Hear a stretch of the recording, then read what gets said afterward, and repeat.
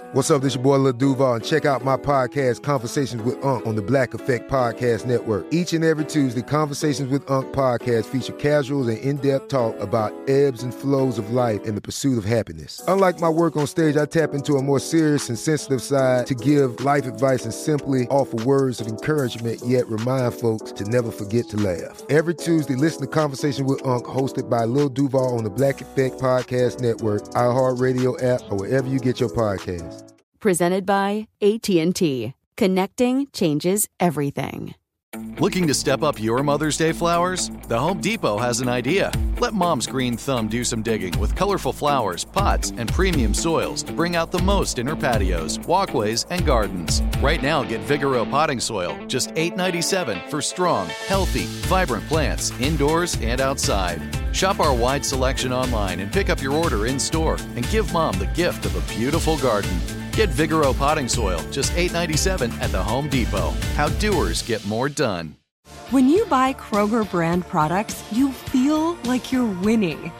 That's because they offer proven quality at lower than low prices. In fact, we guarantee that you and your family will love how Kroger brand products taste, or you get your money back. So next time you're shopping for the family, look for delicious Kroger brand products, because they'll make you all feel like you're winning.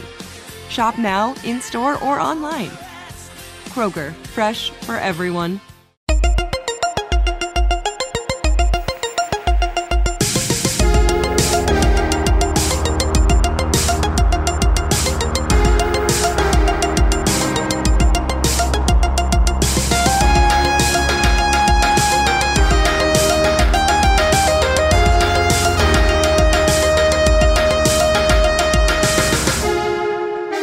Hey everybody, welcome to Movie Crush. Charles W. Chuck Bryant here.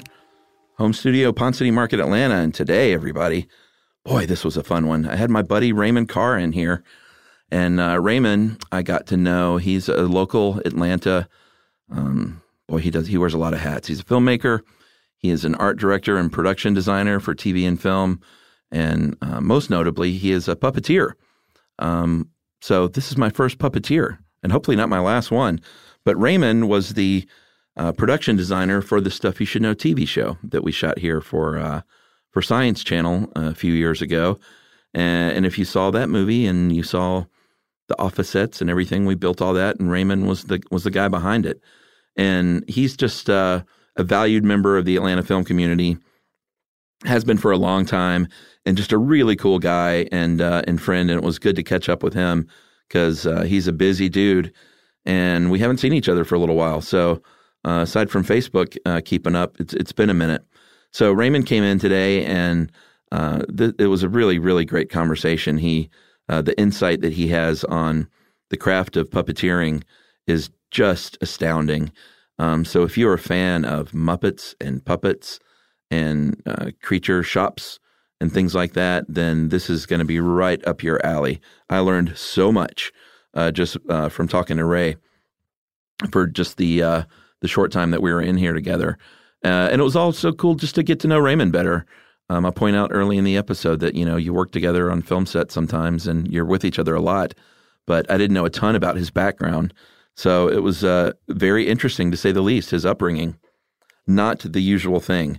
So his pick was Labyrinth from 1986, of course, the classic Jim Henson production that written by Terry Jones of Monty Python fame, produced by George Lucas, and really, really good movie starring the late, great David Bowie.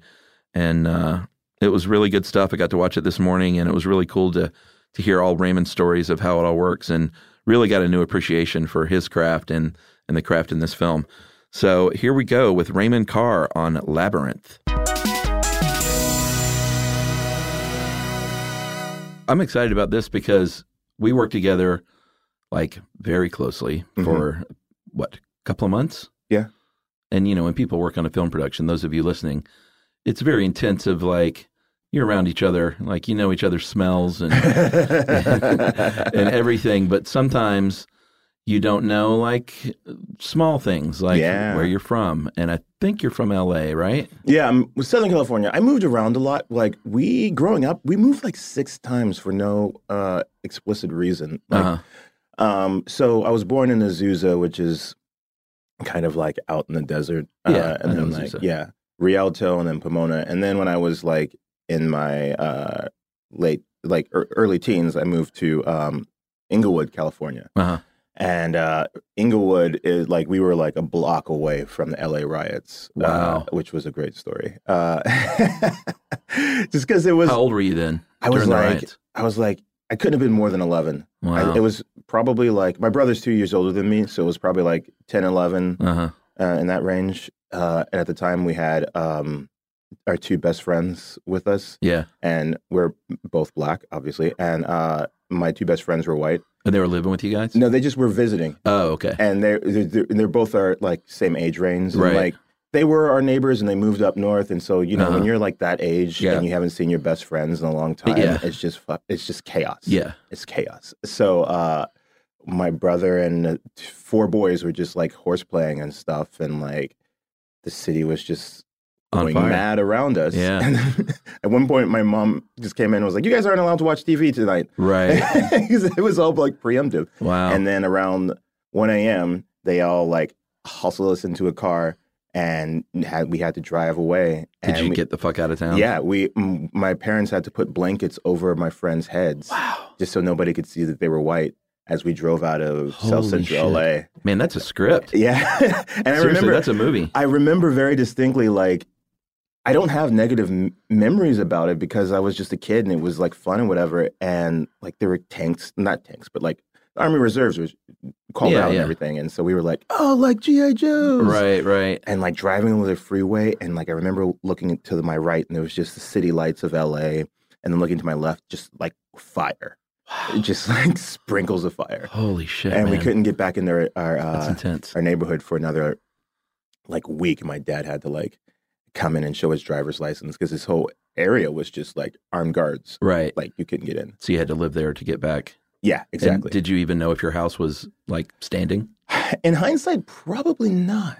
Because I mean, we didn't have the internet or any sort of or cell phones or anything. But as a kid, you're not probably I was aware hanging of out that stuff. Yeah, I didn't care about that.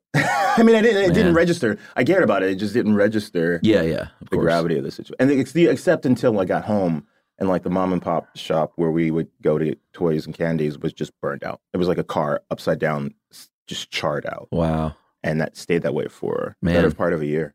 My brother was out there during the riots. He was a DGA trainee then, but he was like living out in like Burbank or something. Mm-hmm. What did your folks do? Were they in the business at all? No. So I don't think you know about this, my history going into the puppet things, but we were homeschooled by church clowns.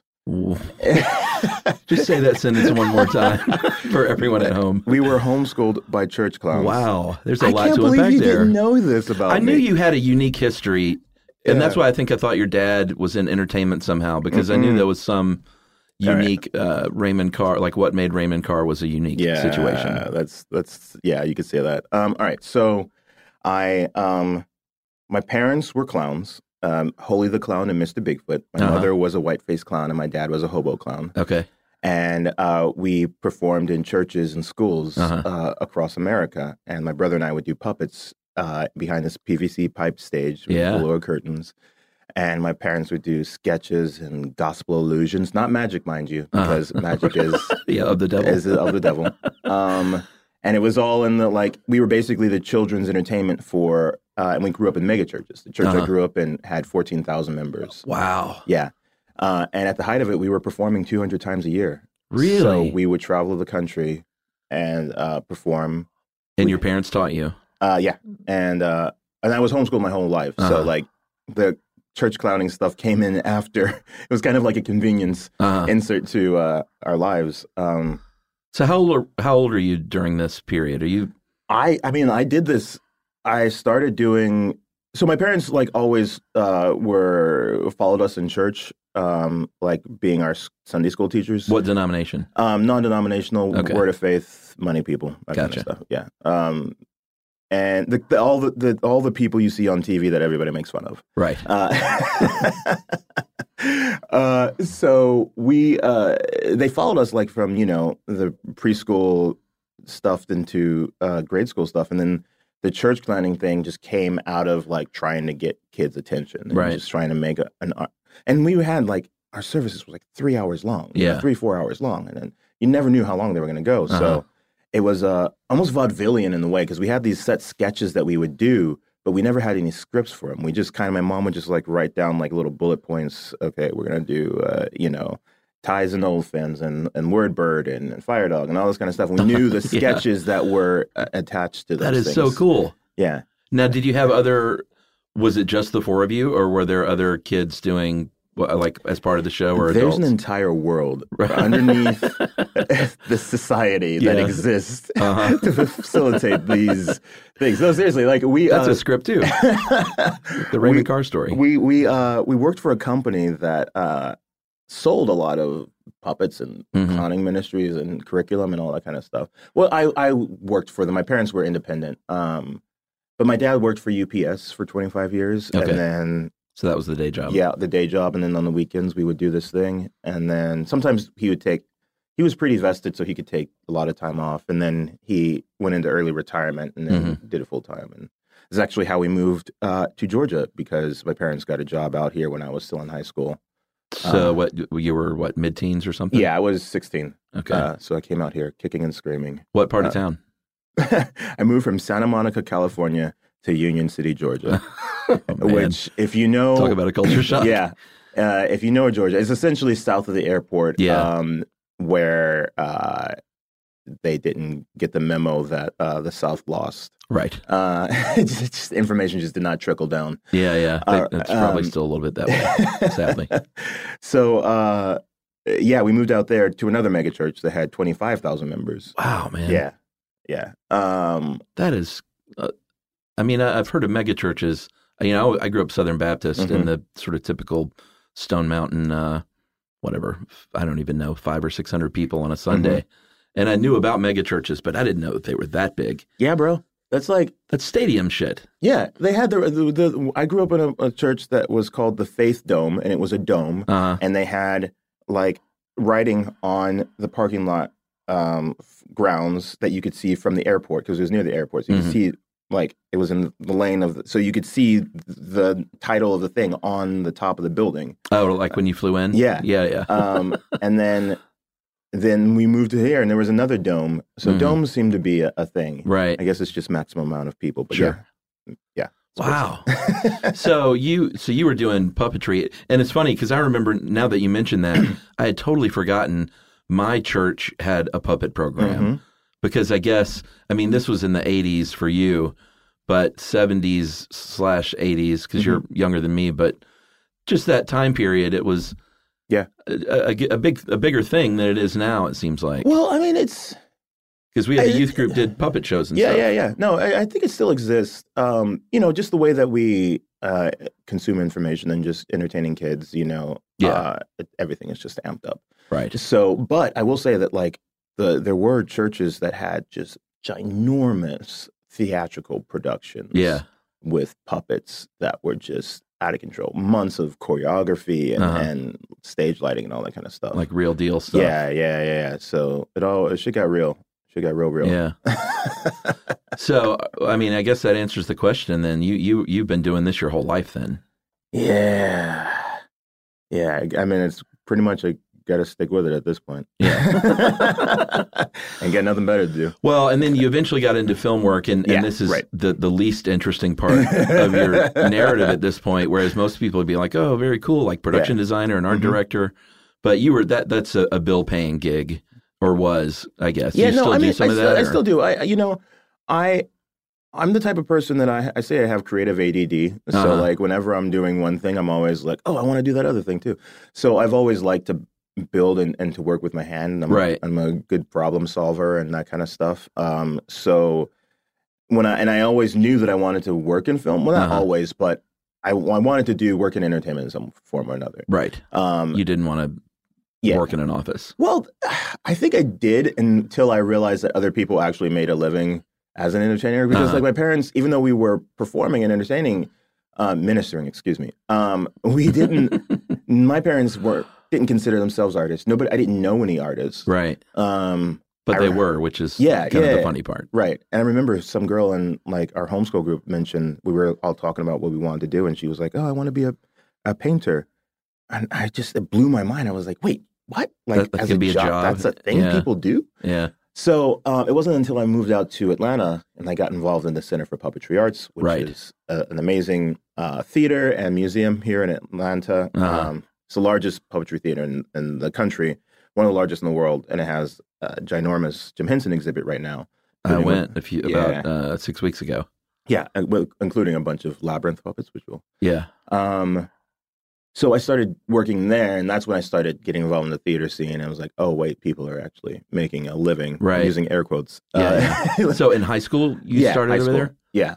Wow. And was it just serendipity that your parents moved to Atlanta, or did it have anything to do with the Center for Puppetry Arts? It was a part of a bargaining chip. I think it was, I don't think it was like directly, like we lived a very modest life in LA, you know. And then just by the nature of cost of living, when they moved to Georgia, it like skyrocketed in what we were able to afford and do. Right. And my dad, you know, was working UPS and doing other odd jobs and stuff. That's the only good thing about moving to Union City from Santa Monica. Exactly. You know? They moved to a house that was like 3 times the size of the ones that we grew up in, and they bought a Lexus and stuff like that. Right. With, church money and stuff.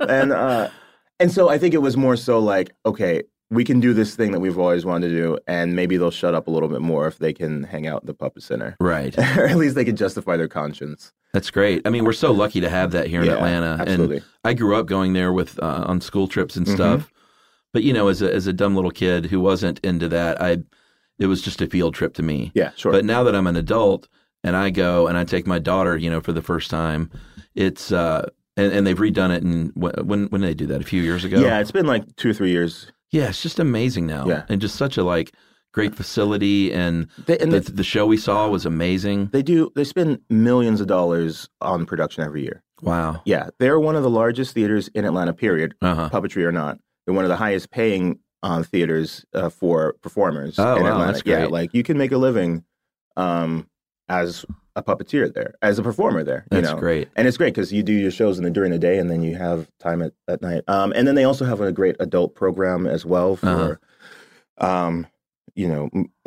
just adult theater and what have you. So, so I started working at the center, and then I was working around. I was cast in the show, and I was thinking I was going to be a theater major, and then I looked around, and all of my castmates had like master's degrees in theater, and I was like starting college, and I was like, well, maybe since I'm already doing the thing that I want to do with theater, try something else. School. Yeah, so I started. I went to I went to Georgia State and got just a film degree. Film degree. Nice. What about your brother? Was he getting into it as well, or he stayed in the church longer than I did. He was a holdout. Gotcha. Did you almost say hostage? No. Dude, this is not a podcast about post-church therapy sessions, but we could deep dive. You and I could deep dive. We should have our own sideshow. No, but he was there for a while and was like a youth pastor for a while, but then he got out, thankfully, and now he's actually the marketing director at Dad's Garage, which is cool. An awesome local improv theater, one of the largest improv theaters in Atlanta and most prestigious. That's great. So he still had that creative juice. Yeah. And he's in the ensemble now, and he's actually producing his first stage play there. Awesome. It's The Diary of a Black Nerd. It's fun. And, did he write it? He wrote and produced it. Oh, that's great. And he also wrote another play, Wrath of Khan, which is about Dragon Con. Oh, cool. Which is another nerd con out here. Yeah. And so, he's doing fine. Are your folks in Georgia still? They're in. They actually, ironically enough, moved back to L.A. To work for the church that we grew up in. Actually, so they're there now. Yeah, they are. Well, let's get into the Henson stuff because we work together. Well, people should know really quickly. The Center for Puppetry Arts is also where we had the Stuff You Should Know premiere party and viewing and stuff like that. Which I hadn't been there in so many years when I went. And that's what kind of turned me on, if that's a thing that people say. Turned me on to it again was seeing Emmett Otter in person, because that was my jam when I was a kid. Yeah, obviously the Muppet Show and the Muppet Movie, but Emmett Otter was just and still holds such a really really special place in my heart. Right. You know, so I saw the Emmett Otter and Ma there in person that night, and I was like, oh my God. Like it kind of like moved me. I was like, oh, I'm going to start coming here again. Yeah. And then when we got our daughter, of course, it's a great place to, buy the membership and absolutely just spend a lot of time there. Yeah. Hey, girlfriends, it's me, Carol Fisher. I'm so excited to tell you about the brand new series of The Girlfriends. In season 1, we told you about the murder of Gail Katz at the hands of my ex-boyfriend, Bob. At one point, a woman's torso washed up on Staten Island and was misidentified as Gail. She spent 9 years in Gail's grave, and then she just disappeared. It's almost like it's become this moral obligation to find her. And that's what we're going to do. Find this missing girlfriend and tell her story. With the help of some of your favorite girlfriends from season 1, like my producer, Anna. Oh my God. My friend, Dr. Mindy Shapiro. Hi, it's Dr. Shapiro, and I'd like to speak with the deputy medical examiner. And of course, Gail's sister, Elaine Katz. Having no closure, it kills you. Join us as we try to solve a 35-year-old cold case. It's not going to be easy, but it's going to be one hell of a ride. What? I can't believe this. Listen to season 2 of The Girlfriends, Our Lost Sister on the iHeartRadio app, Apple Podcasts, or wherever you get your podcasts. As the #1 audio company, iHeartMedia gives you access to all. Every audience, live conversations, trusted influencers, and the insights and data you need to grow. iHeartMedia is your access company. Go to iHeartResults.com for more. Something that makes me crazy is when people say, well, I had this career before, but it was a waste. And that's where the perspective shift comes, that it's not a waste, that everything you've done has built you to where you are now. This is She Pivots, the podcast where we explore the inspiring pivots women have made and dig deeper into the personal reasons behind them. Join me, Emily Tish Sussman, every Wednesday on She Pivots as I sit down with inspiring women like Misty Copeland, Brooke Shields, Vanessa Hudgens, and so many more. We dive into how these women made their pivot and their mindset shifts that happened as a result. It's a podcast about women, their stories, and how their pivot became their success. Listen to She Pivots on the iHeartRadio app, Apple Podcasts, or wherever you get your podcasts.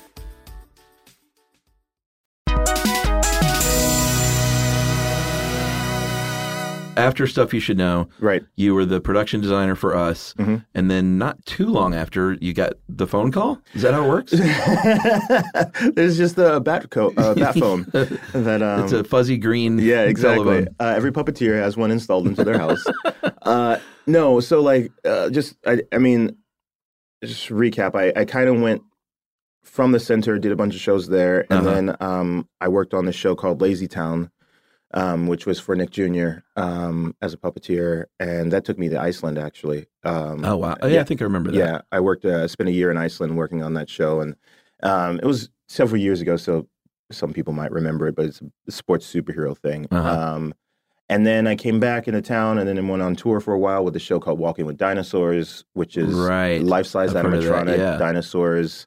We played arenas. At the height of it, we were the third largest touring show in the world. Really? Yeah, so it was like Springsteen, U2, and us. Oh, wow. Yeah, we traveled with 25 semi-trucks and like 75 people playing just all over the world? North America was our tour. So they've been to the world, over the world since, but so we did Canada, Mexico, and the States. And we played like Madison Square Garden and like Staples Center and everywhere. That is so cool. Yeah, it was great.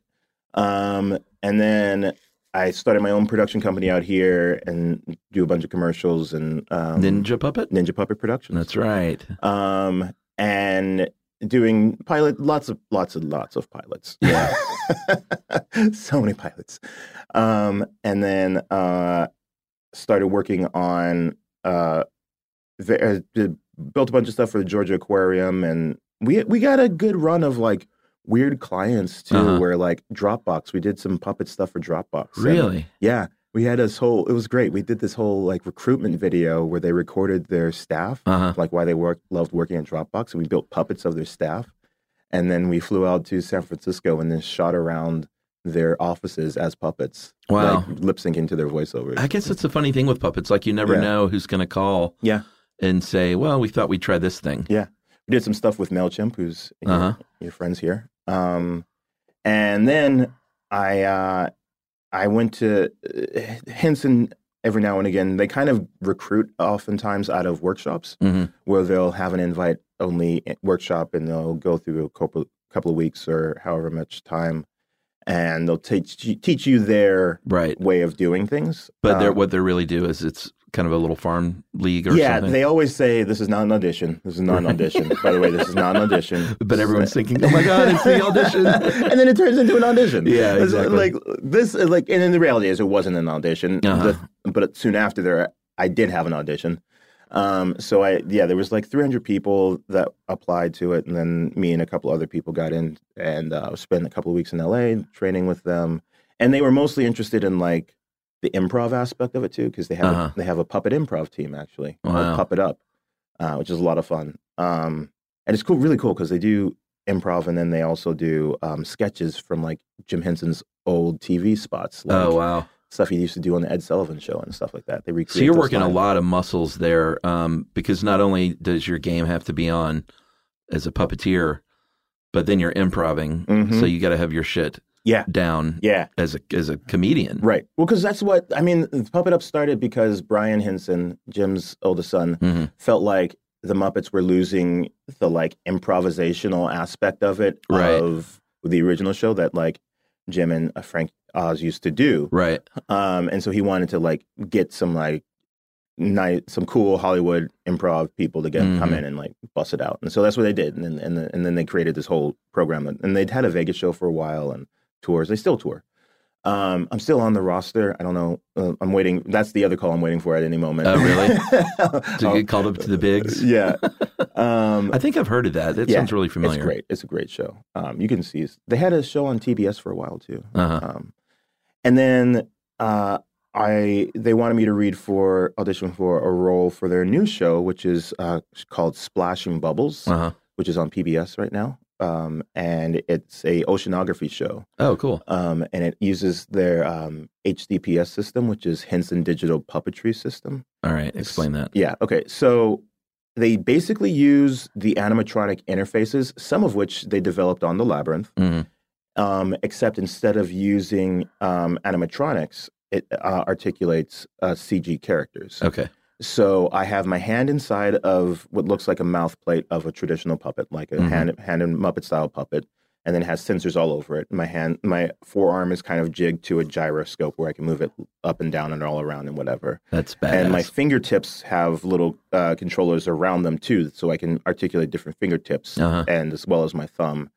And then on my left hand, I have a joystick with a series of toggles on it for each individual finger. And then the thumb cup that goes over my thumb that basically rotates independently. And then I can twist it, and I can push it forward, left, right, forward, backwards, and then a series of foot pedals. And all of that I just explained to you is just to operate the face of the puppet.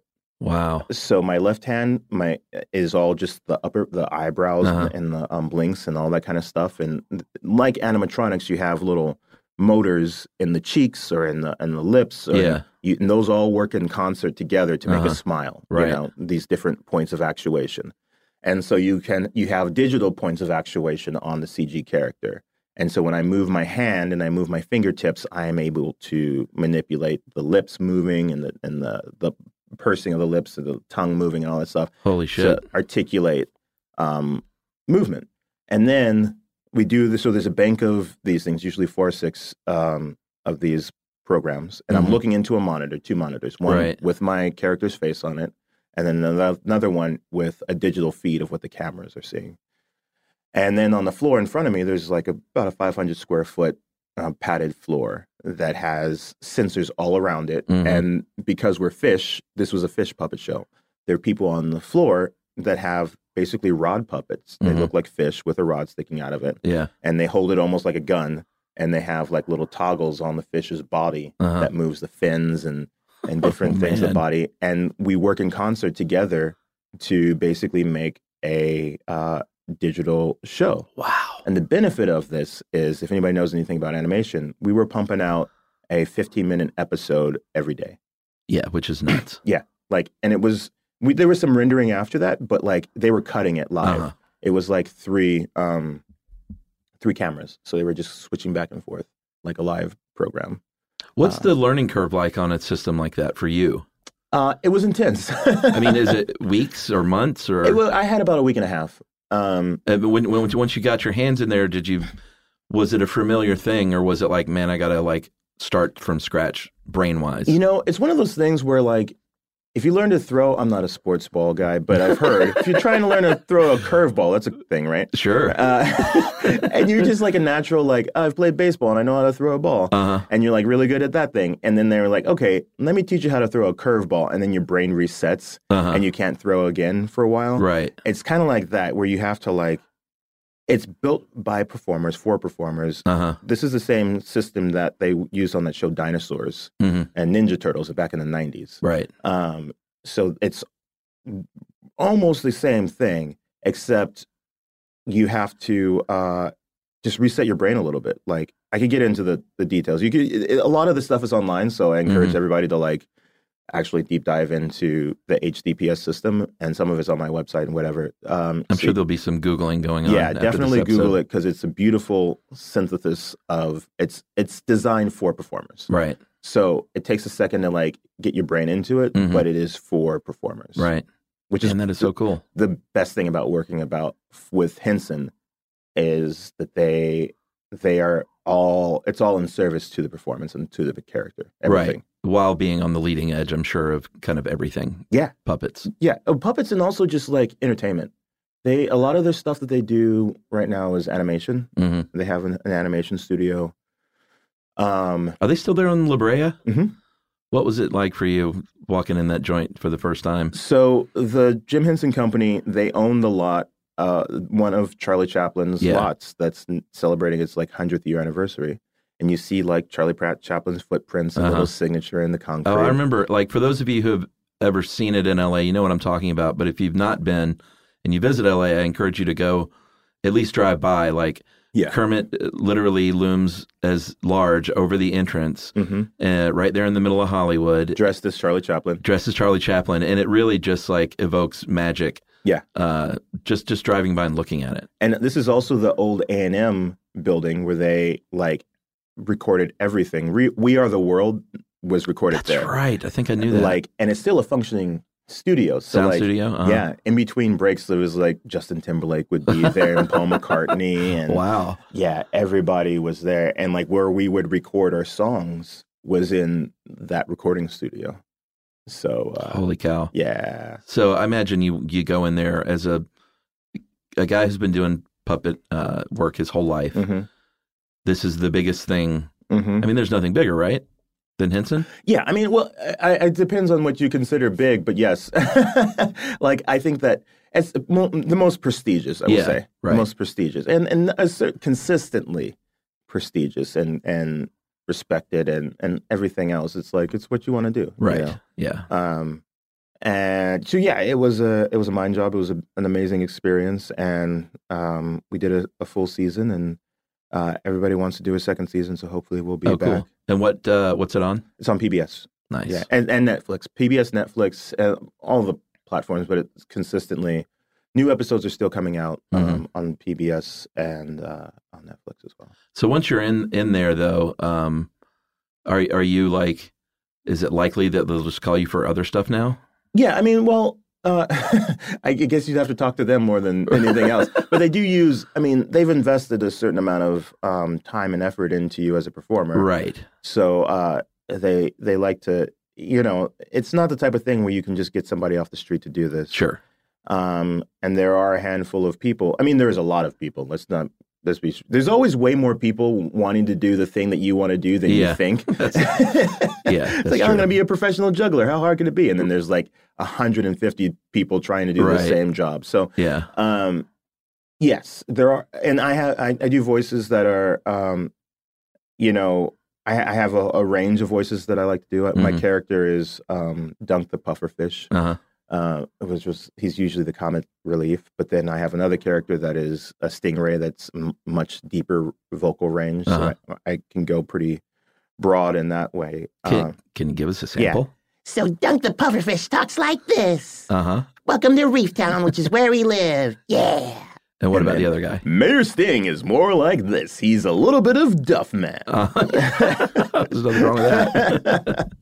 That's awesome. Man, so you've, like I said about working a lot of muscles, I mean, I think people, I'm glad you're on because I don't think people understand the breadth of the talent of a puppeteer because there's so many things have to be on point from vocalization to movement. It's like really pretty amazing. Yeah, I mean, it's all, focused on making a character come to life and having a connection with the audience that is going to resonate and stand the test of time, Yeah. And for you, like as far as like when I went to the Puppetry Arts Show, we walked my daughter around, showed her all the stuff, like the great exhibit right now, the hints and stuff that's there. And then we went to the show, which was amazing. And the first like legit puppet show I've been to since I was a kid. And the joy of as a parent to, look over at you're looking at your kid half the time because you want to just see them delight in that. Yeah, sure. But like for you, like you don't have kids. No. How does that figure in? Like, I'm sure bringing that joy to children is a big part of it, though, right? It's funny. I've worked in children's entertainment most of my life, all of my life, and I hate children. Yeah, I can't stand them. No, but it's so much more of a selfish thing for me. Really, like it's just about the art of it. Puppetry is live action cartoons. You can do anything on stage or on screen that is just absurd and your imagination can run wild and all that stuff. So there's a lot of nostalgia that is attached to puppetry, but it's never really been nostalgic for me because it's just been a way of expression. Right. I grew up as a very shy and timid kid. Really? Yeah. And I always say puppetry is theater for the timid. I always wanted to express myself. I had a creative bone. Like we did like stupid VHS videos of ourselves and all kinds of stuff, but I never had the courage to actually be in front of people. And that's why I really gravitated towards puppetry is because I could. I guess it kind of makes sense. You throw on that black turtleneck and hide behind that curtain. Seriously, even if you're in front of the stage, just having something that is like that one step removed from the audience to you makes all the difference in the world. Yeah. So that's very cool. You'd be a good dad, Raymond. I don't want to like. Thanks, Mom. I'm sure you're getting that. What about movies in general growing up? Like, was that a big thing in your household? Well, not like particularly. My brother and I. It's funny. I've been digitizing all these old VHS tapes, and recently, and my brother and I used to take our favorite clips and music videos from movies that we would rent and then record them onto one singular VHS tape. Yeah, it was just like YouTube. In a montage. Yeah, our own personal YouTube that we would just play on nauseum. And so, maybe it's just because we had a lot of imagination and a lot of time to kill. Like we loved movies and we would geek out about movies, but we didn't grow up in a movie house. Like my dad liked action movies or whatever. And because we were so religious, I'm sure you experienced too. It was like fairly limited range. Well, yes and no. Like no sex, bad language is bad, but like violence, sure. I know, man. USA, baby. Yeah, so like I loved action movies and adventure movies, and growing up in the 80s, I was a total kid of that era of just traveling to space and like. Space Camp and Flight of the Navigator and Space Camp. I love that movie. Last Starfighter and like all that stuff, man. Yeah. I think Flight of the Navigator is probably and that's kind of how I like gravitated towards puppetry to a certain extent because I loved, hints and stuff, but no more than any normal kid who grew up watching Sesame Street and we all the loved Muppets and all that stuff. Like, so what really attracted to me was the sci-fi creature stuff. That's always been, that was the first thing that like made me realize that this is something that I wanted to do. Yeah. I want to do that. And I don't know what that is, but I want to make creatures. And I wasn't even like into scary stuff. Like, ironically enough, like Child's Play was the scariest thing. Like anytime they made a sequel and a trailer would come on TV every couple of years, I would just be like, nope, closing my eyes and just having nightmares during the course of the run of those trailers coming through television. Did you see Ready Player One yet? I did. That was a pretty great moment with Chucky, actually. And I didn't watch any of the Chucky movies, but that one got me in the theater. Yeah, that movie. Yeah, I'm really not a nostalgia guy. Like, even though I work in like nostalgic central concepts, but like. I just like the things that they did, you know, and even as I make movies as well, sci-fi movies and creature movies. Right. And because I have a production and design background and a puppetry background, I can build miniatures and creatures and stuff like that for my own stuff. So cool, man. But it's less about like, I'm doing it practical because that's the only way to do it. Right. It's more so I'm doing it practically because A, I can do it, and B, I like creating these worlds with my hands. Yeah, it's fun. Yeah. What for puppetry is building the puppet like half of the joy of it all? Like literally constructing it? No. So I'm not nearly as good as a puppet builder as other people that I know. Oh, really? So I will build puppets, but I come in with my company, like we'll get a job, and I will assess the situation. I'll make a bid. I will R&D the situation. And most people come to me and have no idea how to do a thing with puppets. Right. And so I will see what they want to do and then make suggestions. I know enough about production and puppets and production design to know how to tackle this giant chicken destroying a city that you want to have for your commercial. Yeah, you know? I imagine production design is a good, even just budgeting stuff. Yeah, I mean, exactly. The nuts and bolts of it. Exactly. So I will come in from there, and then I'll come up with a bunch of designs or hire another designer that if it needs to be more specific. Yeah. And then from there we will, then I'll hire out the people. It's like, okay, this thing is, fabric heavy, so I need a good puppet builder that works with fabrics. This one is a creature thing, so I need silicone-based sculptor, that kind of stuff. So you've got your roster of specialties almost. Yeah. That's very cool. One of the things that struck me, and we might as well go ahead and get into Labyrinth because that's where it sort of segues here, is when I was watching it, and I had never seen Labyrinth. Really? I watched it this morning. No, I mean, it came out in 86, so I was 15.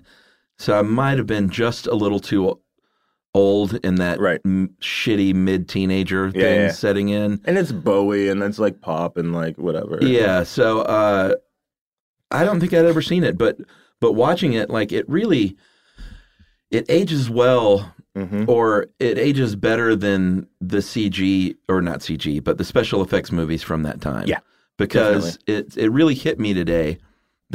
And it made me think of going to the Center for Puppetry Arts and seeing Big Bird and like feeling like a fucking 5-year-old again. Yeah. It's because it's a thing that moves through space in 3 dimensions. Right. Yeah. It's not, it can't age. Right. It's not like, oh, Big Bird. It's like, it's sort of dated looking. Right. Yeah. No, it's Big Bird. He's the same then as he is now. When you see it in person, especially like on a display, and it's so huge and like colorful, and like it looks amazing, looks brand new. Yeah, you're not trying to trick anybody.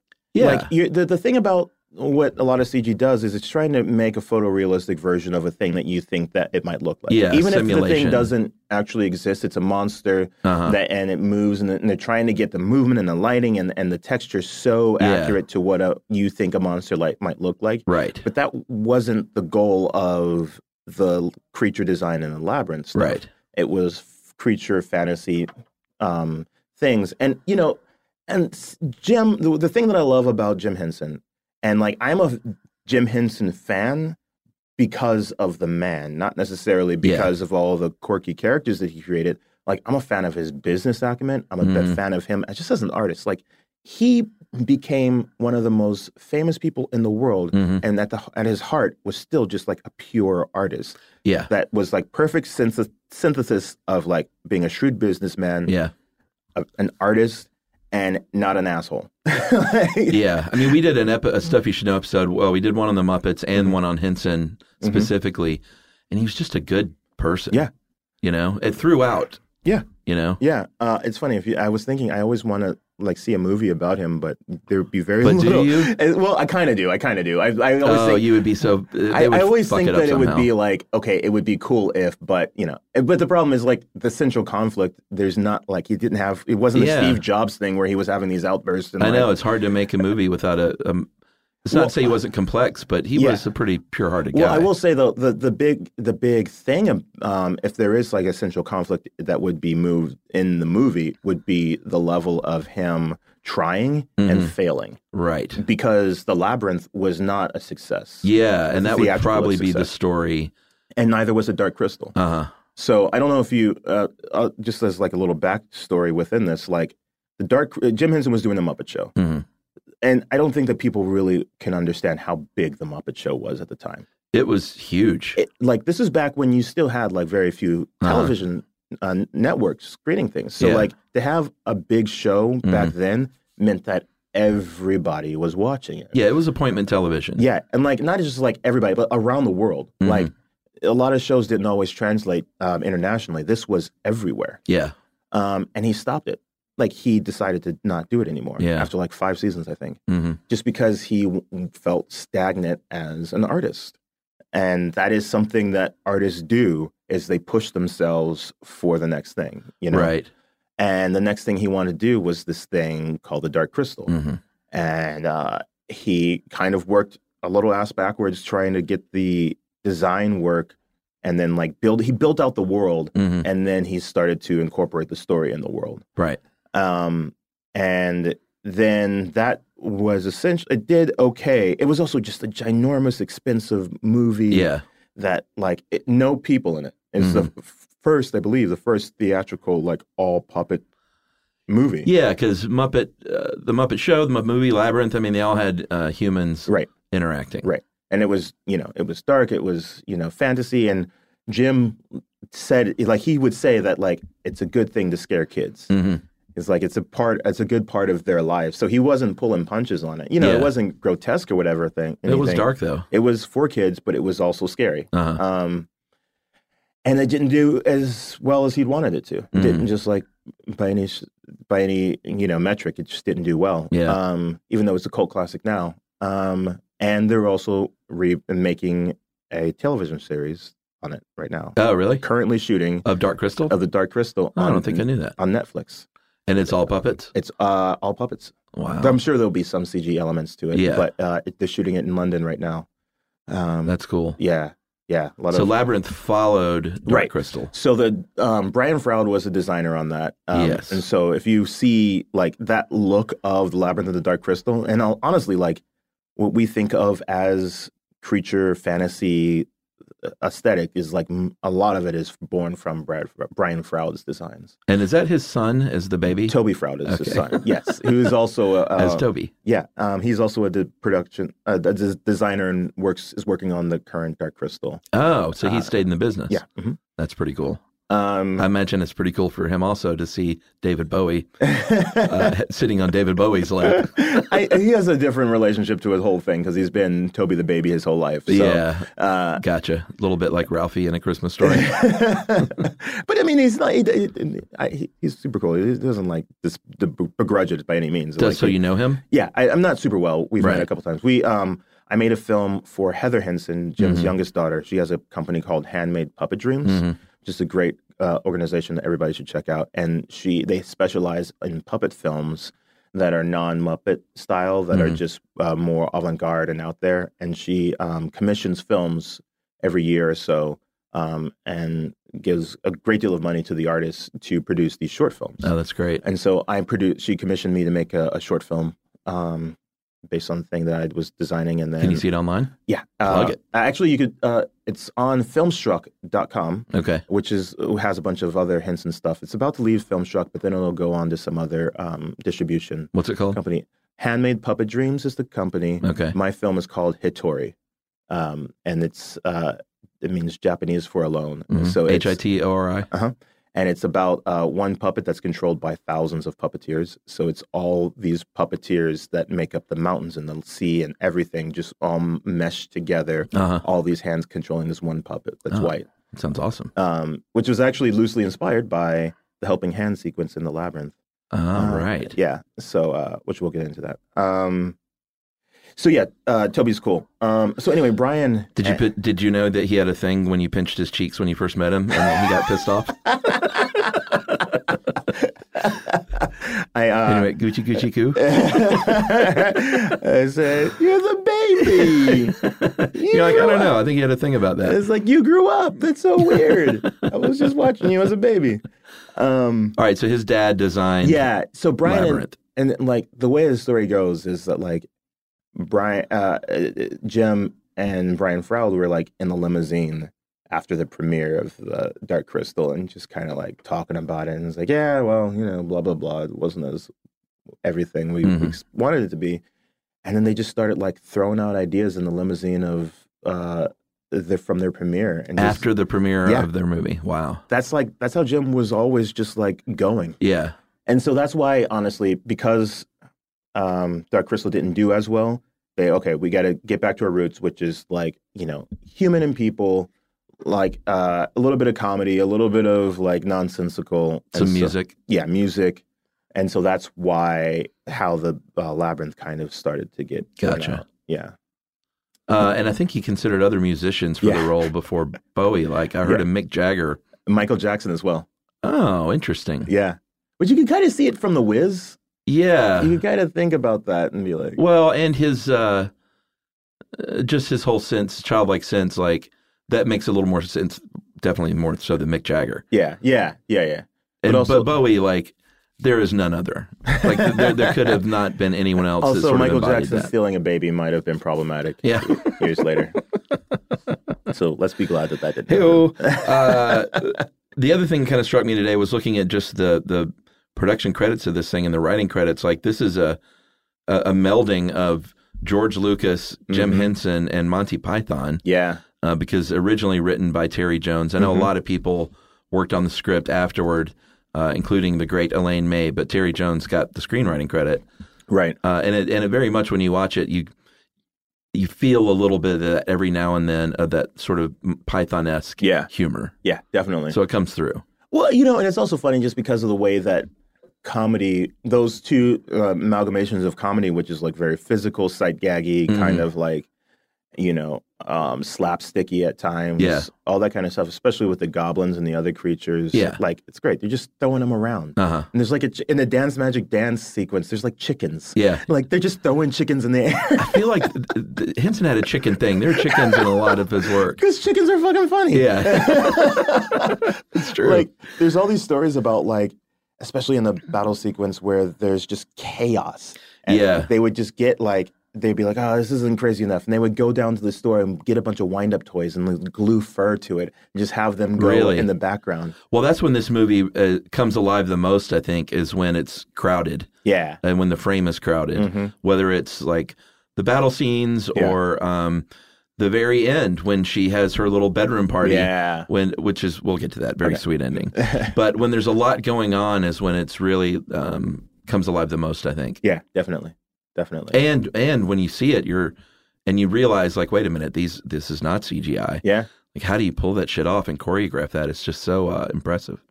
Well, going back to the beginning, there is CGI in the film. Is there? There's early CGI. The owl. All right, I was going to ask you about that because the owl flies in the window.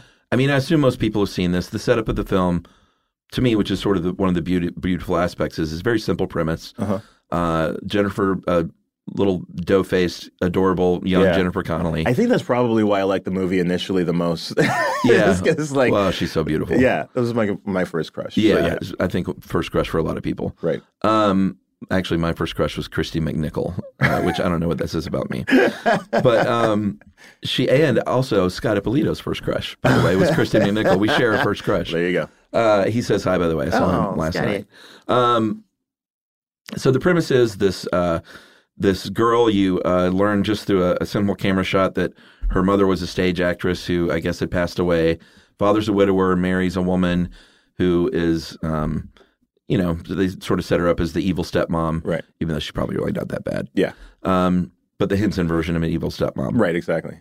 And she has a baby brother She's probably 15 or 16 in the movie, and a little baby brother that she wishes the goblins would take this brother away. Right. And they do. And then very simply, now she is faced with the Goblin King, David Bowie, and her goal is to make her way through the labyrinth so she can rescue the baby. Right. Find her way to the castle. Right.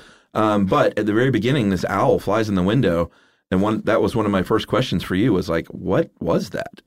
Because it looked real. Yeah, no, I mean, so there is a combination. So the beginning of it, where the owl is just flying through the credit sequence in the dark, that is a CG owl.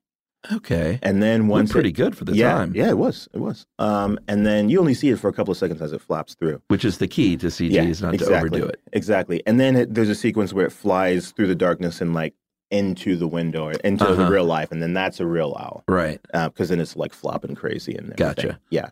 Yeah, and they sort of get to the story really quickly. Like, Bowie floats in that window at like the 8-minute mark. Yeah. And shout out to Michael Moschen, Moschen, who did all the crystal ball juggling. Yeah, that was crazy. I mean, and this is pretty well documented too. You can see a lot of this online, but like his hands were just going through David Bowie's body. Like he basically, David Bowie would keep his hands behind his back, and Michael Moschen would put his arms in between it, and then just like doing this juggling. It's essentially juggling, but these crystal balls like floating on his hands essentially. Yeah, which is amazing. I mean, they pull it off. It's that old gag. Instead of clumsily feeding him a banana and smashing it in his face, though, he's doing like this really great juggling work. Right. So, right from the beginning, there's that little trick they play where you think it's a period piece in like the English countryside, and then, you realize it's modern times. And she's pretty quickly thrown into this other world, into this labyrinth, this maze and that's the other thing is like it's a stage set, and that it works better now than creating this big CG world because it feels like a big grand puppet show. Part of what makes it work is everyone's complete and total acceptance of the situation. Yeah. There's nobody needs to stop and be like, okay, how is David Bowie? Who is David Bowie? Why is he in this room? Like, right. Where did you come from? What's your origin story? Like, all that exposition is just out the fucking window. It's a fairy tale. Like, you buy into it. Exactly. It's like, game on, let's go. Yeah. Like, and to completely buy into that, then you're already automatically buying into this world because everybody's accepting it. Yeah. And also the momentum of the narrative carries that acceptance forward too, because nobody's really stopping to ask questions. Right. Other than how do I get to the center of the labyrinth? Right. And of course she gets various help along the way. The main character, I guess, is Hoggle. Hoggle, yep. Who she, I thought it was kind of cute. She didn't trick him because she was very upfront about her jewelry being made of plastic. She offers him jewelry to help and said, what is it, plastic? And he's like, oh. Like, I guess in that world, plastic was like, wow, this is amazing. It's great. Who is also voiced by Brian Henson. Right, who is a kid, I mean, like early 20s? Yeah, this was the first production that he was the puppet captain on it. So generally what you have is, when you're working on a big puppet show, you'll have a series of puppeteers, and then you'll have somebody who's the puppet captain. And that person works as kind of a puppet director, liaison from them to production, just so they can help choreograph sequences beforehand, before you get on set and all that kind of stuff. Especially if you're working in a puppet that requires multiple people. Right. And Hoggle required like 4 to 5 people to operate. So there was the soup performer inside of it. There was a female little person. Right. And then there was Brian, who was doing some early version of. So I forgot to say that the HDPS system, and we refer to those as Waldos. Okay. And that's because the first character that used that was named Waldo. But it's essentially an early Waldo, which is, it looks like a puppet on his hand that just has a series of wires on it. And then there are people next to him that are moving RC radio controllers that are using the brows and the cheeks and the blinks and all that kind of stuff. And so they all sit in a row looking at monitors and have to like choreograph the movement of the facial features. And when you work like that together in concert, Walking with Dinosaurs was a little bit like that because there was 3 puppeteers for each dinosaur. You get into this like symbiosis, like hive mind situation. Yeah. So it's a little easier than you would able to. Not every movement has to be choreographed. Yeah, that's pretty cool. So yeah, that was one of the things where Brian talks about that, and he like laments that was like the first time that he was like working as a professional with his dad. Right. Like they were on like equal playing fields, and that's pretty sweet. That I really liked. So. And that's just one character. Like, yeah, it's so impressive to realize that 5 people on that one character? Something like 3 or 4. 3 or 4 people. Yeah. And then there are shots in this movie where there's, I feel like, 50 different puppets going. Yes. Yeah. That's amazing. Not an exaggeration. Unbelievable. So the movie progresses, it's, like I said, a kind of a simple prospect of her making her way through this labyrinth and maze, and there are the obstacles, and then there are the people that help her from the little worm, which is just so great in that one scene. Hello. Which is that just a tiny puppet? So there was actually different sizes of the puppet, but there was a really tiny version of that. For certain shots, I guess. For some shots, and then for close-ups, there was a slightly larger version of it. And we actually, the shop that I work out of, there's another artist named Spencer Mural who built a giant parade-style version of that. Really? For the Dragon Con a couple years back when it was I think 30th anniversary of the Labyrinth. And Karen Prell, who performed that original puppet, was in the parade too. Oh, wow. Yeah, that's cool. It was a lot of fun. Yeah, I mean, people out there should know Raymond also does these really humongous parade puppets. The most impressive one I saw, of course, was the Spaceman. Right. Which was, how tall was that thing? Spaceman was 50 feet tall, but he was on a bouncing arm, a metal arm jib that went into his back, and that was connected to a moving Land Rover. Yeah. And so he was able to jump about 25 feet in the air. And how many people was that operating that? It's usually about 9 people operating that. Did you design that thing? Yeah. I shouldn't say that I like wholly designed. It was an astronaut. Like I knew the idea. I designed the mechanics of the basic premise, and then we R&D'd the rest of it as a group. And so, unbelievable. Yeah, you can see that online probably. It's on my website, ninjapuppetproductions.com. Yeah, seriously, go check this thing out. It's amazing and so much bigger than I think anyone expected it to be. And it has lights coming out of its in its visor. Yeah, and man. on the side of it, so and it's smoke in it, and its fingers move, so it would like jump up and then come back down and like give people high fives. Where does that thing live? It lives in my rafters right now of my shop. Really? Yeah. So it can be taken out again and it's used, a little. or... This was years ago, so it's in semi-retirement. It would need to have a little. Honestly, I just rebuild the thing. That's a problem. Puppets don't really last as long as you would like them to, because it is a real thing. It is a real thing. 3 dimensions. In fact, a lot of the one of our friends, Russ Vick, who was he was a collaborator and worked with us on Stuff You Should Know a little bit.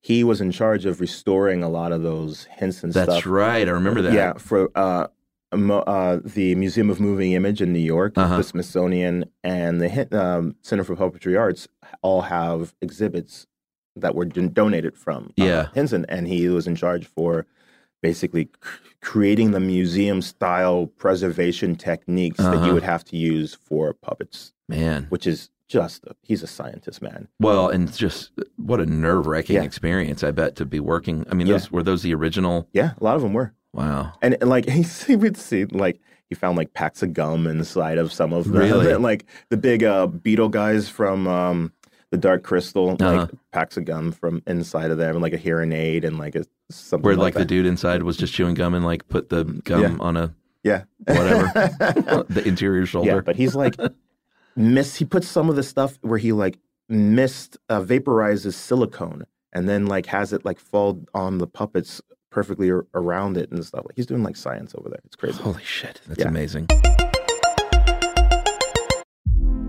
Hey girlfriends, it's me, Carol Fisher. I'm so excited to tell you about the brand new series of The Girlfriends. In season 1, we told you about the murder of Gail Katz at the hands of my ex-boyfriend Bob. At one point, a woman's torso washed up on Staten Island and was misidentified as Gail. She spent 9 years in Gail's grave, and then she just disappeared. It's almost like it's become this moral obligation to find her. And that's what we're going to do. Find this missing girlfriend and tell her story. With the help of some of your favorite girlfriends from season 1, like my producer, Anna. Oh my God. My friend, Dr. Mindy Shapiro. Hi, it's Dr. Shapiro, and I'd like to speak with the Deputy Medical Examiner. And of course, Gail's sister, Elaine Katz. Having no closure, it kills you. Join us as we try to solve a 35-year-old cold case. It's not going to be easy, but it's going to be one hell of a ride. What? I can't believe this. Listen to Season 2 of The Girlfriends, Our Lost Sister on the iHeartRadio app, Apple Podcasts, or wherever you get your podcasts. Something that makes me crazy is when people say, well, I had this career before, but it was a waste. And that's where the perspective shift comes, that it's not a waste, that everything you've done has built you to where you are now.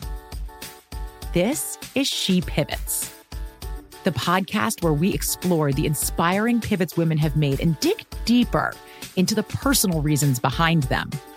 Join me, Emily Tish Sussman, every Wednesday on She Pivots as I sit down with inspiring women like Misty Copeland, Brooke Shields, Vanessa Hudgens, and so many more. We dive into how these women made their pivot and their mindset shifts that happened as a result. It's a podcast about women, their stories, and how their pivot became their success. Listen to She Pivots on the iHeartRadio app, Apple Podcasts, or wherever you get your podcasts. Bring a little optimism into your life with The Bright Side, a new kind of daily podcast from Hello Sunshine, hosted by me, Danielle Robay. And me, Simone Boyce. Every weekday, we're bringing you conversations about culture, the latest trends, inspiration, and so much more. Thank you for taking the light, and you're going to shine it all over the world, and it makes me really happy. I never imagined that I would get the chance to carry this honor and help be a part of this legacy. Listen to The Bright Side on America's #1 podcast network, iHeart. Open your free iHeart app and search The Bright Side.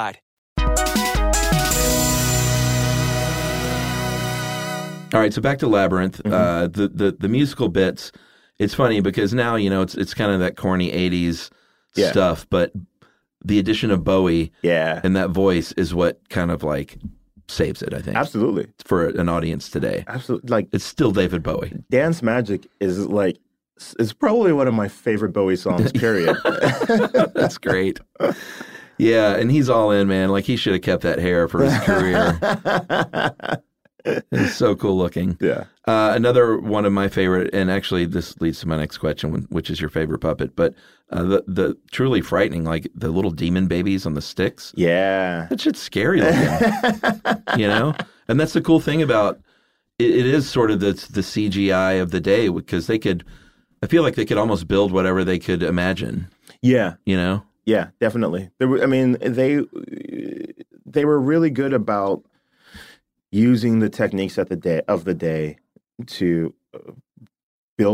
make these wish fulfillments, you know, to be able to just make whatever they wanted come to life. Yeah. Especially if you look at like Brian Froud's designs and see the puppets that they made. Like, and there's a big coffee table book that came out that's really, really great. Oh, cool. That you can go, and it has like little Post-it notes of like designs and sketches and all this kind of stuff. I love that stuff, especially like at the Henson Museum, like when you see the handwritten notes and stuff like that. It's pretty cool. Yeah, so all this information you can find there, but like if you see the designs and you see the puppets, it was like, that's what they did.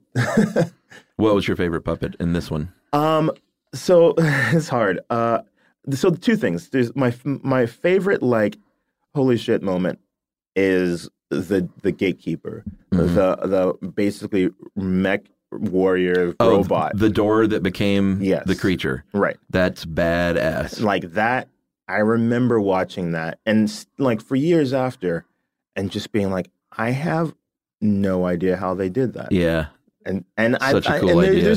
As somebody who works in production, and you know enough about movies to where like you're like, okay, I can kind of figure out how they did that. Right. Especially nowadays with CG, that's one thing if I can get a little nostalgic, one thing that I miss is the fact that when you see something really cool on movies, there's never a how did they do that? Yeah. It's always they did that with computers. Right. It's like Jaws. Like people thought or Alien. It was like the question was how did they do that? Right. And you don't have that anymore. Yeah. This was a holy shit, how did they do that moment?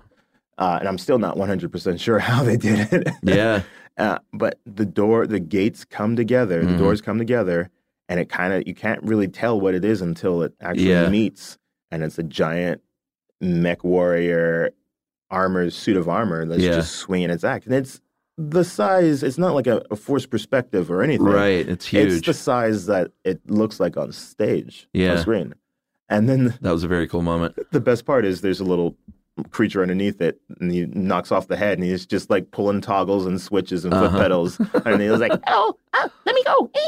Yeah, that's the thing I see a lot of in is the not puppet within a puppet, although that is definitely the case there. But like the guy with the bird going out of his head, like just cool shit like that. Like the imagination can just really run wild, and they could build it as long as they could figure out how to operate it. And it was incorporated into the story. That's what's one of the best things about it is like there are some background characters, but all of the characters, for the most part, their aspects of what makes them cool creatures are integrated into the story. Yeah. Like the bird guy and this monster and Bluto, and they do the things that they were designed to do. This creature was designed to do this thing to help fulfill the story. Right. Which is great. Yeah, and was it Bluto? Was that the big guy? Of course, it's sort of a wonderful thing to do in a kid's film to have the kind of the biggest, scariest guy have the softest heart, and be sort of a big teddy bear on the inside. The other thing I thought was really funny, just as an adult, is the Bog of Eternal Stench, which sounds like if you ask like a 10-year-old to name a metal album, right? And then when you watch it, it's just a big farty lake. It's just a bunch of farts. Yep, it's just a bunch of farts. Man, the day that farts aren't funny to me is the day you're dead inside. I'm done. And the little foxy guy riding the dog looks amazing. Yeah, and in the one shot of the bog, it looks like a real dog. Is that the case? They switch between a real dog and a puppet dog, and it's all pretty seamless, though. Yeah, they did that a lot. There's quite a bit of that of switching between animals when they do have animals. That are supposed to be that type of animal. Yeah, they do that pretty well. Yeah, which you can. I mean, they obviously smartly picked a big sheepdog, which looks like a big puppet anyway. Right. Yeah. So it's not like they probably couldn't have done that realistically with a boxer. I mean, you could. It's not as you can. Man, they were doing all kinds of crazy shit. You can. Yeah. I guess you're right. But at least the sheepdog, like the face is hidden, and there's just like a big mop of hair. I tell you what, the creature shop and at Henson, a lot of what they do now is they do that animal stuff. Like the big lion in The Hangover. That was Henson. Really? Yeah. There's like that wasn't real. No, there was a tiger. Some real tiger. shots. Yeah, tiger. There were some real shots, but when it was interacting with them, that was a creature. I don't think I knew that. Yeah. Josh and I got approached by them to do a Stuff You Should Know puppet thing. Oh. And this was, God, I wish I could remember the guy's name. I'm sure you know him. I can't remember. This was like about 4 years ago. It was post Stuff You Should Know TV show. Yeah. Failure. No, I'm not. It was a failure. One season. People are like, did the show got canceled? I was like, no, it didn't get renewed. It's different than being canceled. The non-success of it. Well, I was proud of what we all did. But, I can't remember this guy's name, but we had a coffee with him, and I think the hang-up was this was sort of post Stuff You Should Know TV, and I was like, man, I can't. Yeah. Like, he wanted me to move to L.A. for a little while or be a travel thing. I was like, I can't do that, man. I got to be around. Yeah. And it just sort of fizzled from there. But I meant to tell you back then that we had been talking to those guys. Yeah. About some sort of, no, don't say it. It's not too late. It's too late. Well. The fantasy ball sequence in Labyrinth after she takes LSD, the LSD peach. She eats from the LSD peach. That's where like Henson's creativity is like, it's just on full display with those masks. Yeah. Like usually when you see a gown ball with a masked ball, it's just sort of a very basic, like the dramatic mask with the big nose. But these are just off the charts, cool looking. Yeah, that's a beautiful sequence. And actually, a lot of people when they have Labyrinth parties, that's what they do. Actually, the Center for Puppetry Arts has a Labyrinth ball. That does not surprise me. For Dragon Con. And people go to town on that. Yeah. It's crazy. We actually built a bunch of masks for the TV show Atlanta this year. Oh, really? Yeah, for their Helen episode. I haven't seen the new season yet. This new season's great. And they go to Helen, Georgia, and they have this Helen, Georgia? Yeah, they go have this this German festival, and everybody's wearing masks, and they're all creepy and weird as fuck. And so we took I gotta see that, man. We built about like 30 or 40 masks for them, and we took some inspiration from that sequence, definitely, from The Labyrinth. Yeah, so for those of you listening, Helen, Georgia is in the mountains of North Georgia, and I don't know the history behind it, but at some point somebody decided, let's build a like Austrian, German, Alpine town in North Georgia. And so it's a massive tourist trap. But I grew up going there like crazy and just thought it was the coolest thing ever. You know, I still have yet to go there. Like, oh, really? I've never been there. And like even reading the script when they were telling me, I was like, is this real? Did they just make this up for the show? But like, yeah, Raymond, you could go and get a handmade spindle top. You could get some homemade fudge and a very ironic old-timey Civil War photo of yourself. That's amazing. All right. So actually, I don't know if they still have that stuff. I bet they do, knowing Helen, Georgia. Yeah.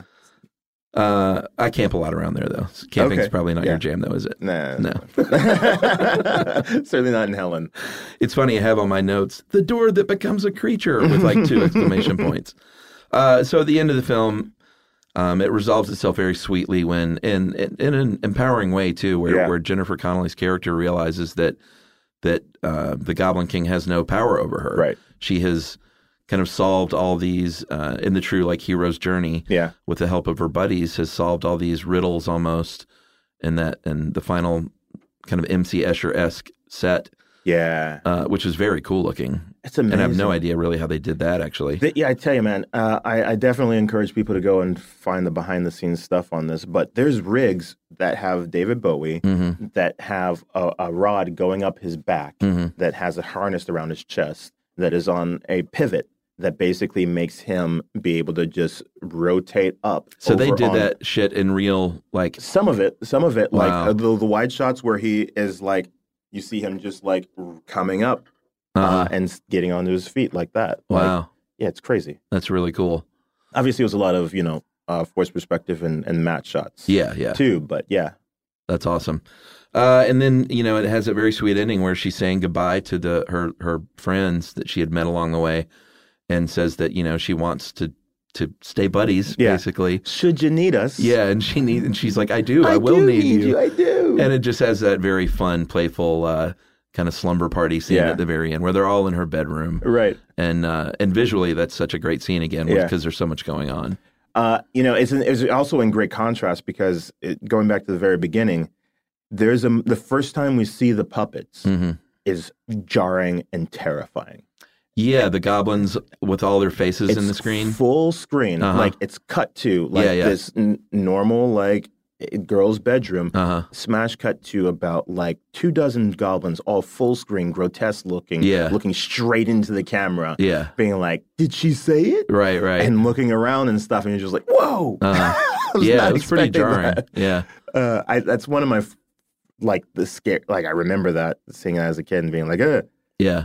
And then, but like in contrast to that, to the seeing all the characters in her bedroom, just jumping around, was also having a good time. Yeah. Very cool. All right. Well, we finish up with 2 segments, as you know, because you've listened a little bit. What Ebert said. This movie is a complete disappointment. And then 5 questions. Roger Ebert didn't love this movie. And I'm going to read a part of this because I think he fucked this up, which makes me mad. Ooh. Because he says this, and correct me if I'm wrong, he says, one of the key characters in the film is Toby, and that's the baby. And he said, played by Toby Froud, and he said, Froud is a midget, of course he uses that word because it's in the 80s, right? who has been given a Muppet head to wear, and although the head is good special effects, I keep wanting the real eyes and real expressions. The effects didn't add anything. He's wrong. He's talking about Hoggle. Yeah. Yeah. No. That's almost unforgivable as a professional. And I love Roger Ebert, which is why I read his stuff. But like he completely mixed up like the character names in print. Yeah. In his own column. Yeah. That's really, no, that's wrong. Very and also that's a poor assessment of the situation. Well, and that. Yeah, because to me, one of the, I had a note on here, one of the cool things about this to me and one of the things that make the puppets so engaging is the eyes. Yeah. I think they do such a great job with the Absolutely. eyes. They all look real. Yeah. And this is the point where they're like blinking and, right. I think the eyes are what really draw you in. And it's like not a human. Like that's an important part of the character of Hoggle is the fact that it could have just been some random dude. And like to achieve that level of makeup effects back then, you would have had so much on his face. All you would have seen was the eyes. Right. That would have been the only human part of that makeup. And looked phony. Yeah. Like you wouldn't have the cheek movement or anything else. That you had. So Ebert, wrong. On 2 counts. Wrong. And then he has this to say, another problem with the movie is it's too long. It's, by the way, like 94 minutes long. Without a strong plot line to pull us through, all movies like this run the danger of becoming a series of incidents. There's no structure to the order of the adventures. She does this, she does that. She's almost killed here, almost trapped there, until at last nothing much matters. Great energy and creativity went to the construction, production, and direction, but it doesn't have a story that does justice. So Roger Ebert, R.I.P., but I didn't know that you were dead inside in 1986. Yeah. I will say this, Jim was not a big, this is my opinion, Jim Henson was not a big, traditional structure storyteller. His stuff was a series he was a sketch artist. He comes from that genre. So, and even in the writing process of this, you could see that, they were very interested in the design aspects of it. And the idea of a traditional narrative arc wasn't at the forefront of their mind when they were creating this. Well, it's not an Academy Award winning script, right? But it's a movie for kids, which had a very simple through line, right? And a very traditional, again, hero's journey, And that story's been around, and I will say that I think since it's the beginning of time. As a caveat, I think it's more of I would say it's a family movie, not specifically for kids. Good point. And that's something that Jim and going back to what the conflicts in his life, he never wanted to be just a kid's artist. Right. In fact, he almost didn't do Sesame Street because he was afraid that it was going to pigeonhole him in children's theater. Yeah, and his early stuff, I remember when we did the podcast was. What was the early show called that was a little sort of the original bawdy and show, racy? The original title of the Muppet Show was Sex and Violence. Right, that's it. It was called Sex and Violence. Yeah, hysterical. So he was an adult that had stuff, 2 thumbs up. We give Ebert 2 middle fingers today in this room, everybody. All right, and we finished with 5 questions with Raymond Carr. All right. What is the first movie you remember seeing in the theater? Oh, my God. The first movie I remember seeing in the theater was probably Ghostbusters, and we lasted about until the library scene. Okay. And got scared. And it's when the ghosts turned to camera and started yelling at them. My brother and I screamed and ran out of the theater. That's and adorable. My parents got their money back. First R-rated movie you remember seeing? Terminator 2. Oh. Definitely. It's funny. My brother... my parents were like, "Oh, your brother's old enough." He was 13. I was like, "He's older. Let's go take him to a R-rated movie." So you got grandfathered in? Yeah, but then they took me too. It's right. I wasn't old enough. I still love that movie. It was great. Yeah, it holds up. We were just talking about that the other day in a mini crush. That Robert Patrick's the silver goo. That still looks pretty good. Yeah, the movie is damn near perfect. Yeah. Will you walk out of a bad movie? No. Not now, especially not now, just because movies are A, expensive, and B, I go to the theater so rarely these days. You pick a good one. And also, I'm, it's not like I'm so busy that I've got to get my last, 5 minutes. And I just like stories in general, so, and there's going to be some redeeming quality in it. So. Yeah, I hear you. I'm kind of there, too. You don't take a flyer anymore. Oh, maybe this will be good. Yeah. No, I'm going to go see Infinity War or Black Panther because I know that those are going to be great. Yeah. Although I did see the fucking Justice League movie. And I should have walked out. Scotty and I were talking about that last night, man. How does DC get it so wrong when Marvel is just destroying because There's a whole other conversation. I know. Yeah. Yeah, that's a whole different show. It's a whole other podcast. I'm going to do a Raymond-specific question for number 4. Dream puppet job. Like, what puppet do you wish you had been the operator for in history? In history? Yeah. Not like dream job in the future. Yeah. I think that I would have loved to have been on Alien Queen Mother. Whoa. Yeah. All right. I thought you were going to say, like, no, I want to be Fozzie Bear. Look, the part of it is because I know that I'm not talented enough to do Fozzie Bear.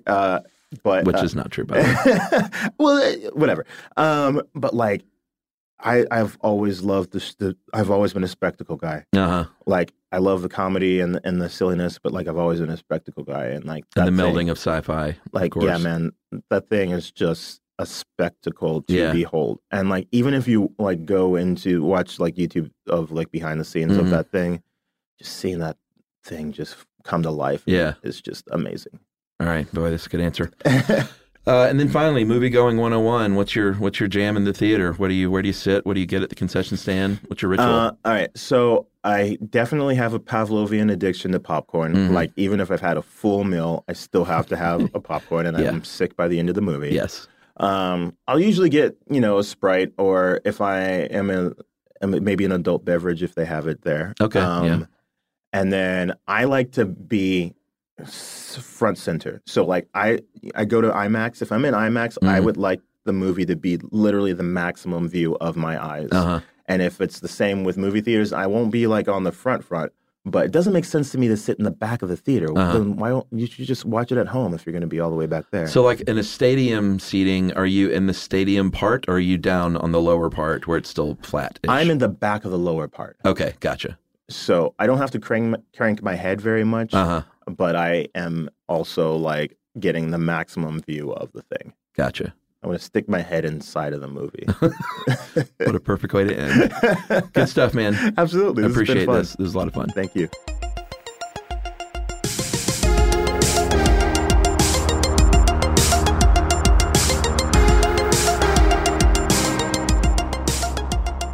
All right, everybody. How fun was that? Holy cow. Man, I felt like we could have gone on forever. Ray is such a cool guy. And just a real pleasure to have him in here and catch up with him. And just amazing, man. You really need to go online and check out the stuff that he's done, especially that Spaceman that we talked about. It's just astounding, the level of talent that Raymond has. Go to ninjapuppetproductions.com to see all his work. And hopefully you've seen some of his work on PBS or anything else he's doing. He's just a good fella. And I'm glad I can count him as a friend. So it was very nice of him to stop by and take time out of his busy schedule and give me the lowdown on the craft of puppetry, which is really, really impressive. Very cool stuff.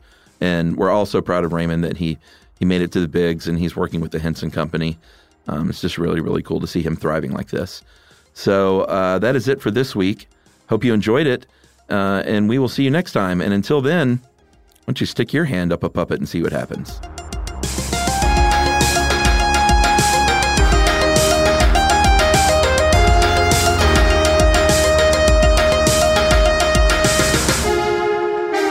Movie Crush is produced, edited, engineered, and scored by Noel Brown from our podcast studio at Pond City Market, Atlanta, Georgia. Hey, girlfriends, it's me, Carol Fisher, back with another season of the global #1 podcast, The Girlfriends. Last time, we investigated the murder of Gail Katz. This time, we're uncovering the identity of the woman who was buried in Gail's grave for a decade before she disappeared. Join me and the rest of the club as we tell her story.